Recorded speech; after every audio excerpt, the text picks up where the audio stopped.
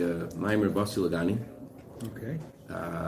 It's a Jewish custom. The Rebbe used those words since the passing of the previous Rebbe to study one chapter of the 20-chapter discourse that the previous Rebbe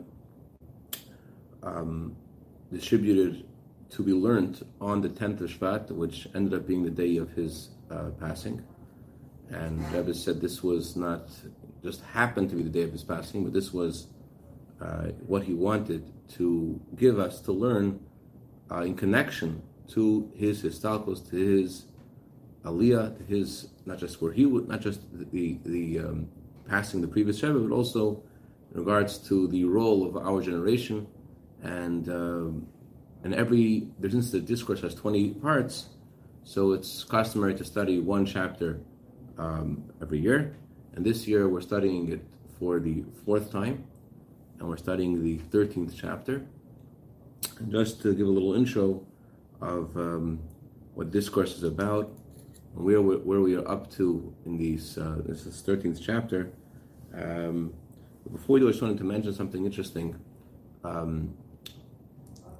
If I remember correctly, this discourse of the previous Rebbe is based on another discourse, and it's known to be a simple discourse.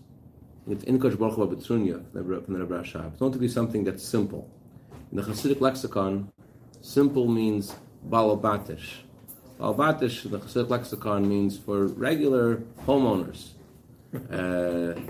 meaning regular people. It's not something that you need to be very sophisticated to learn. It's just for regular homeowners. However,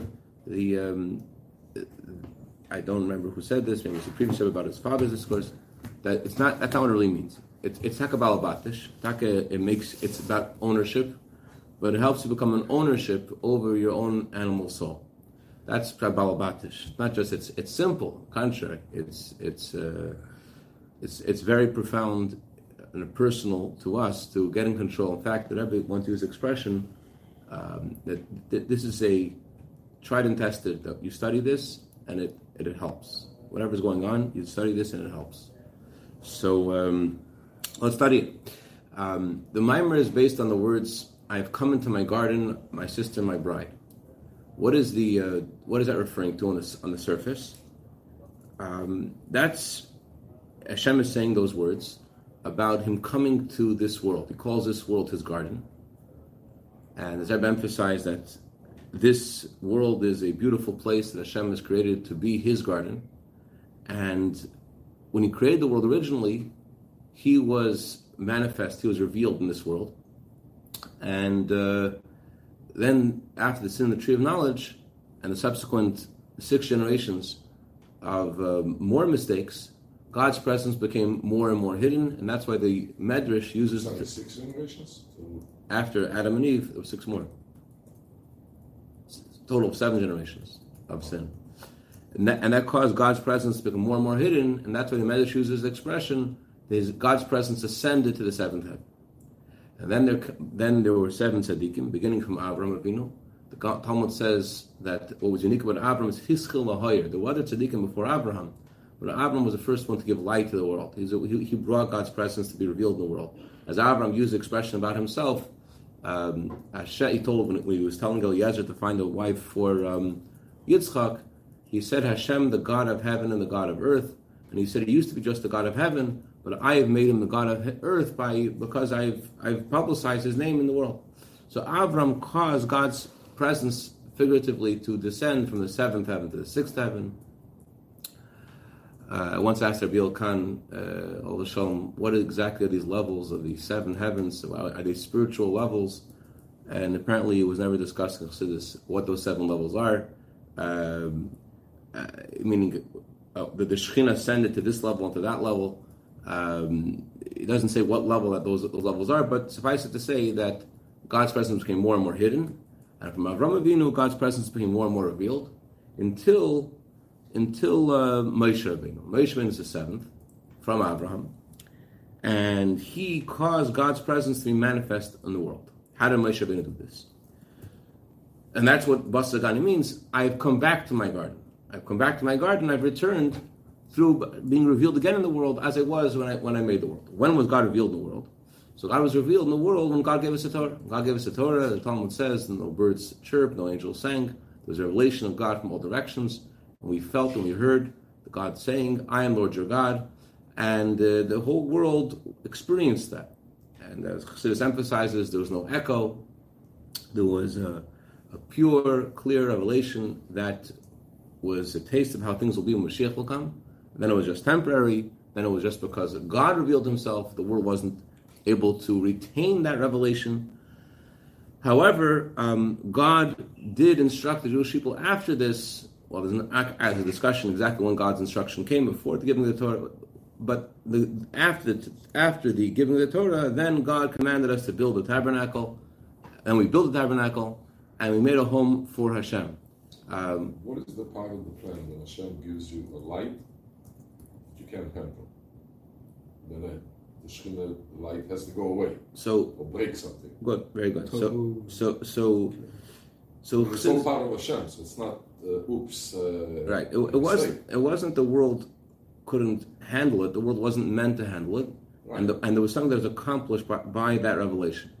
What was accomplished? It says that before the giving of the Torah, there was a divide between the heavens and the earth, and the heavens are the heavens of God, and the earth is the earth of man, as it says in the pasuk, and you couldn't bring the spiritual into the physical. The giving of the Torah, Hashem annulled this decree, and when he annulled this decree, Hashem said, "I'll make the first move, and I will descend from heaven to earth. I will reveal myself in the world." Parenthetically, the Rebbe once told someone who superhumanly made peace in a situation where it wasn't his fault, and the Rebbe said that you have to learn from God. That God made the first move. You would think that if Adam was the one whose fault it was that he was banished from that God's presence was hidden. So man should be the one to make the first move to bring God's presence back. Yeah. But nevertheless, no, God made the first move, and he descended on Mount Sinai. So Chassidus said.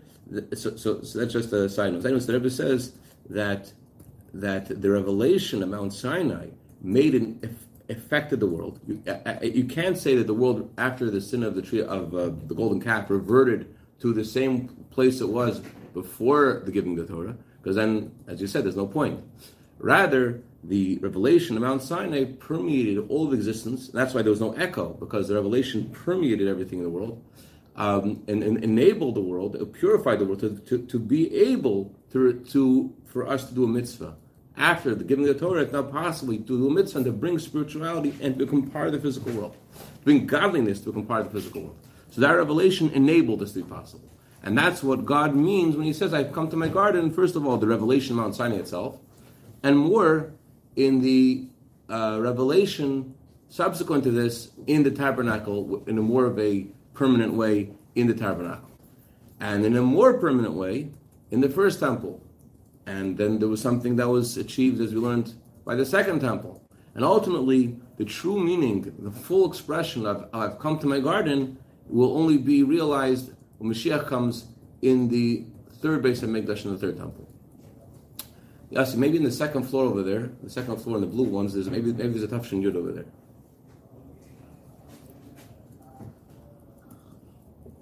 Okay, so that's the purpose of creation. That's the role of our generation, as Rebbe said when he began leading the Jewish people.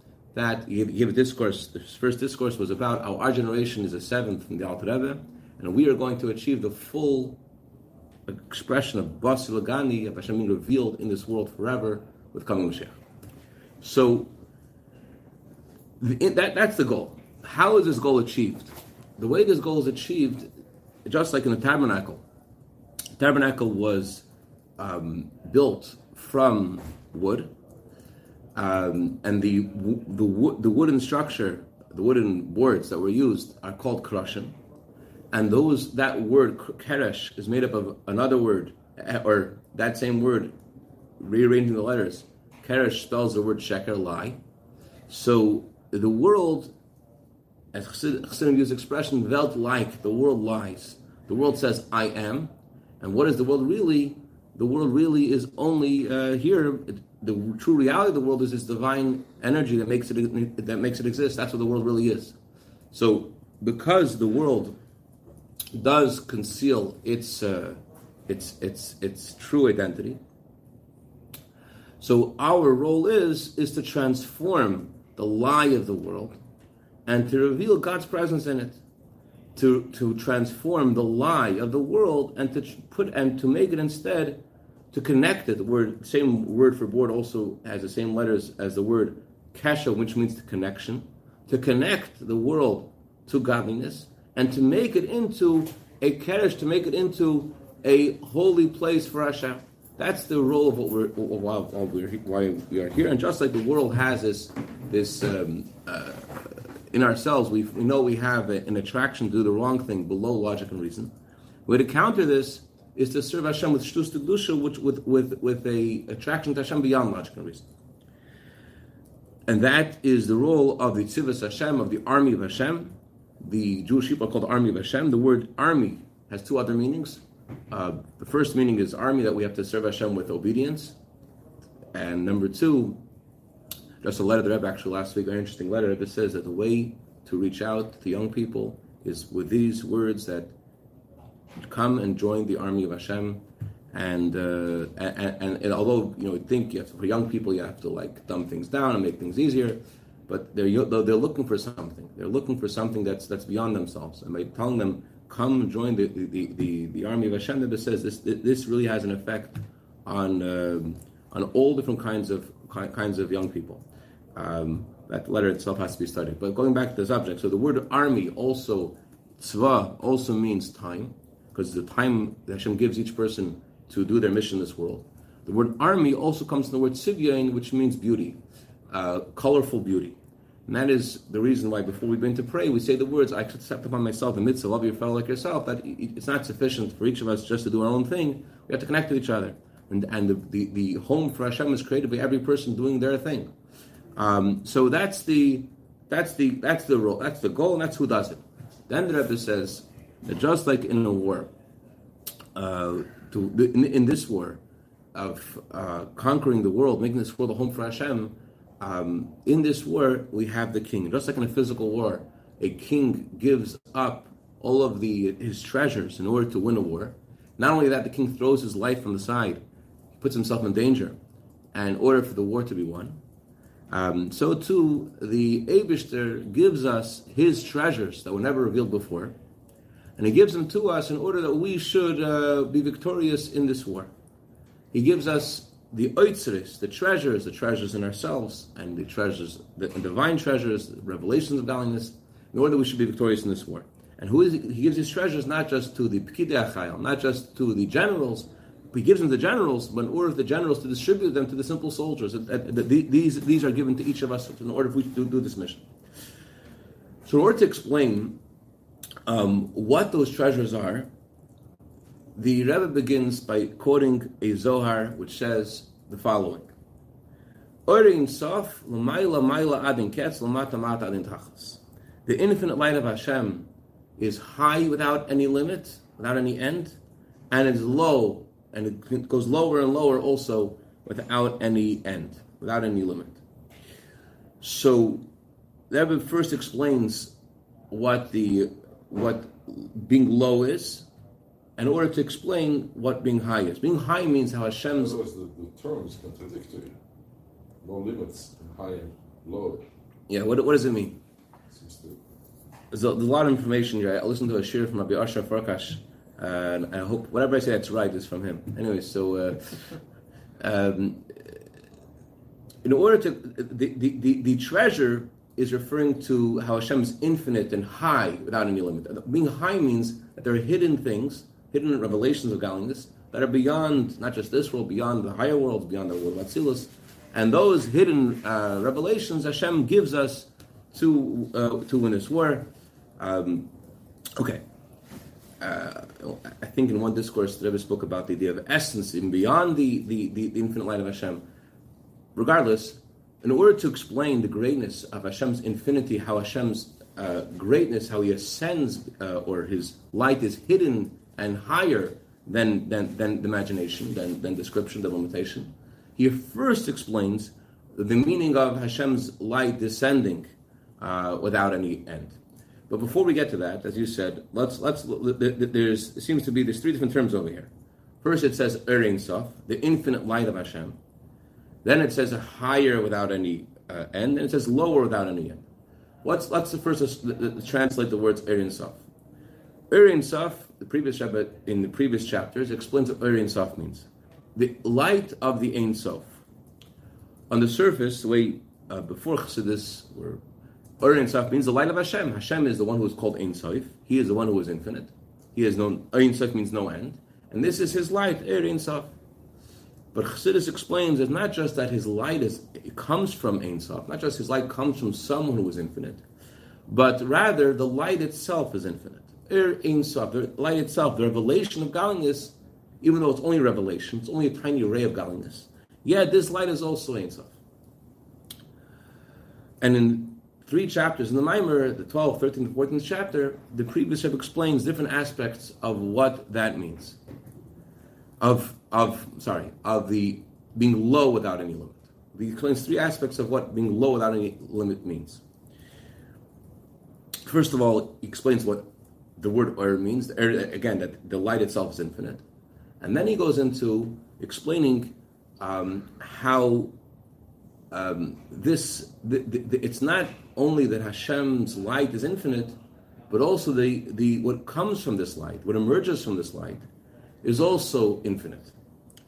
And the previous chapter 12, he talks about the creation of that which is higher than Atzilus. He says that before there was a Tzimtzum, the infinite light of Hashem has coming from it an infinite amount of spheres, not just infinite amount of ways of expression, spheres, and not just infinite, but each of these expressions are infinite. And even the way the light of Hashem descends lower in the world of Atzilus, that light is still having infinite expression because Atzilus isn't really limited. And then he continues and says, and Atzilus itself produces the worlds beneath it, the Malchus of Atzilus, the lowest sphere of Atzilus, also produces a multitude of creations. Even the worlds beneath Atzilus, it also creates an infinite multitude of creatures. Oilom Atzilus defines limitation. Something below it again defines limitation. In the second, there's no limitation. So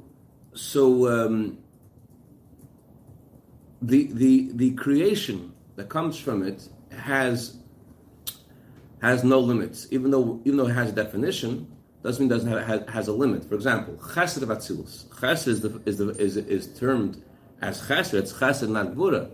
And yet Chesed is infinite. There's infinite amount of Chesed. Although it has a definition, so it's still able to be bleak, infinite Chesed. And so I'm saying the word, when you say Oilom, at itself, Oilom Atzilus defines limitation. So in Taka, in Chesed could be unlimited. Could go defining the world. So in the Tzemach Tzedek explains in the readings in the Maimer about how the world of Atzilus isn't really a limit. In itself, in its own place, it's infinite. In its own place, it's infinite. And I know your question, if its own place is infinite, that still means it's limited. That was something. To us, it's where we are. It's limited. Itself, it's not. To us, it is. Yeah, absolutely. Right. So that's what Tzemach Tzedek says, and that's in the previous discourse, the previous chapter 12. In chapter 13, there's a way you would read it. 13. There's a way you would read chapter 13 without the Rebbe's explanation, which you translate the words, and then the way you would read it with the Rebbe's explanation. The translation of the words in chapter 13 is the Rebbe is going into in great detail the kinds of creations in this world. We're talking about how Hashem's infinite descent in these creating in not just the world of Atzilus, the way He creates the worlds beneath Atzilus. And the way He creates Klippa, the way He creates unholy things. And in Klippa itself, the way He creates even the lowest forms of Klippa.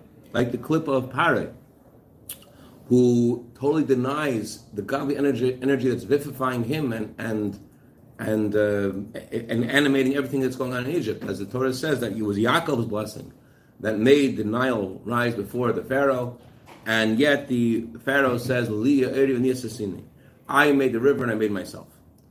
So, and the Rebbe goes on to talk about how even in ourselves we could find a similar Paro-like mentality Very interesting. God willing, we're going to learn it inside. But the Rebbe just one idea for now. The Rebbe says a person may mention God's name in every step of his business and say, "God help me," and this is from Hashem. And yet, when things are going good, he's smiling. Look how smart I am. When things are going bad, he's like, "Oh, hey, this is terrible." Look, it's not just that he's missing something. It's just like he defines himself differently. And really, it should be equal because it's nothing to do with you. It's nothing to do with you. It wasn't your intelligence that got you made successful. It wasn't your foolishness that made things go down. It has nothing to do with you. It's all Hashem. So the Rebbe says that it's possible that fundamentally, although we're using a lot of words, Baruch Hashem, Ezras Hashem, all these things, but fundamentally, although we believe it, but our belief in Hashem could be in a way that it's separated from our own reality. That it's just things we're saying, but not fundamentally how we actually look at things. And it's similar to Parim. Just like also in Torah study, it says it's possible that you know the Torah is the Torah of Hashem, and you make the blessing before you study the Torah.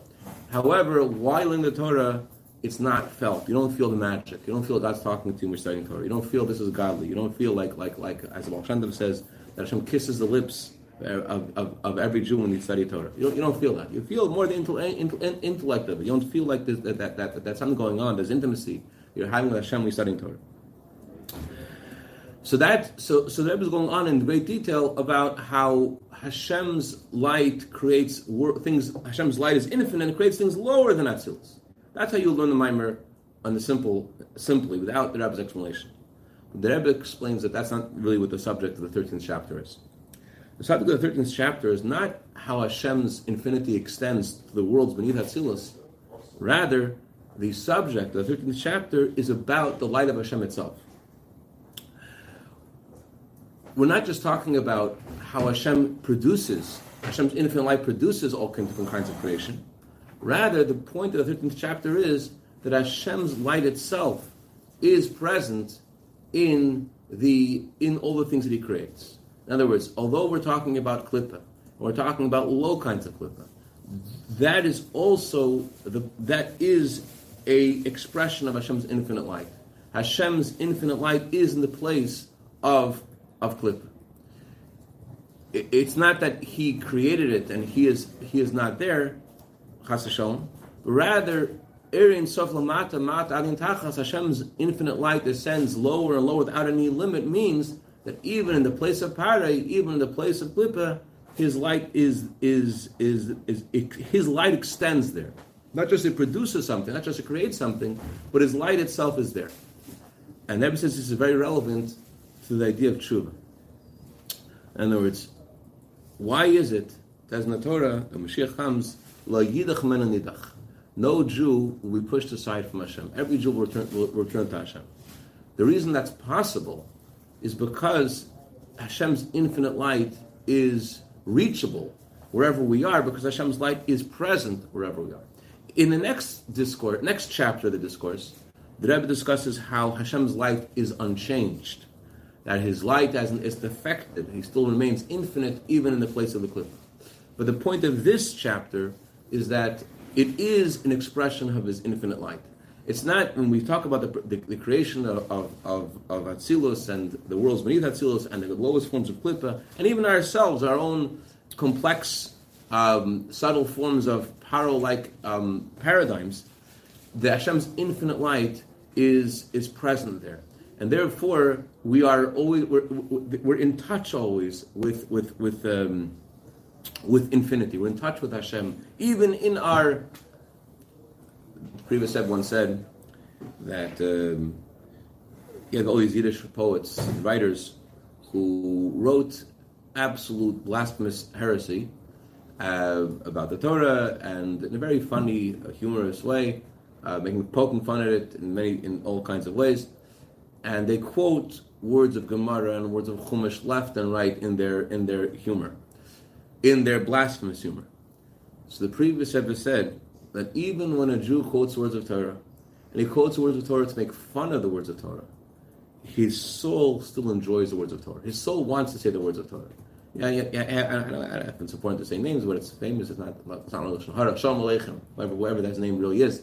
Shalom Aleichem, the famous Yiddish writer. He wants to say the words of the Torah while he's ridiculing the words of the Torah. His neshama wants the words of the Torah themselves. It's not just a nostalgic thing that like I like Jewish things. It's the soul's calling out there. In a similar way, the creation of Klippa, the creation of Parei, is also an expression of the infinite light of Hashem. It's not just Hashem produces it, but Hashem's light is mispashet. Hashem's light reaches there. It's spread out over there. It touches there. And therefore, since Hashem's light is in every realm of reality, lamata mata adin tachlis, lower and lower, without any limit, pervasive of all reality. Therefore, it's always possible to do tshuva because we're always in the presence, and our reality really is. What is our reality? Our reality is the infinite light of Hashem. It's just that in Klippa, its reality is that it's not what it seems. It is it's an expression of Hashem's infinity. That He's able to create something that is against Himself.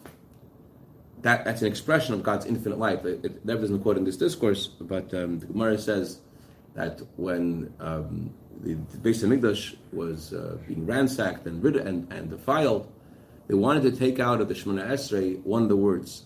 We say in the Shemona Esrei, Hagodel Hagibur V'Hanera. He is great, He is mighty, He is awesome. So they thought He's not so awesome. Take out the word awesome. Is He awesome? Is He so? Where's His? How is He awesome? They're going to His temple and they're ransacking His temple. And the Gemara said, Adarab.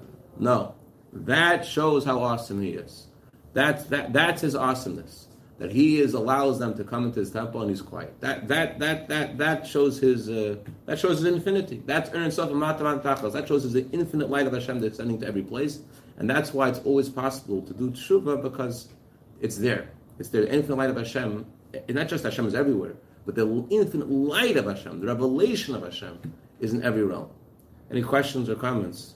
In a paradoxical way, even somebody whose entire, in quotes, mission is to destroy Torah. Without Torah, there'd be nothing. That's destroyed. There'd be nothing about Him. You couldn't even characterize it. Right. Good point. All right.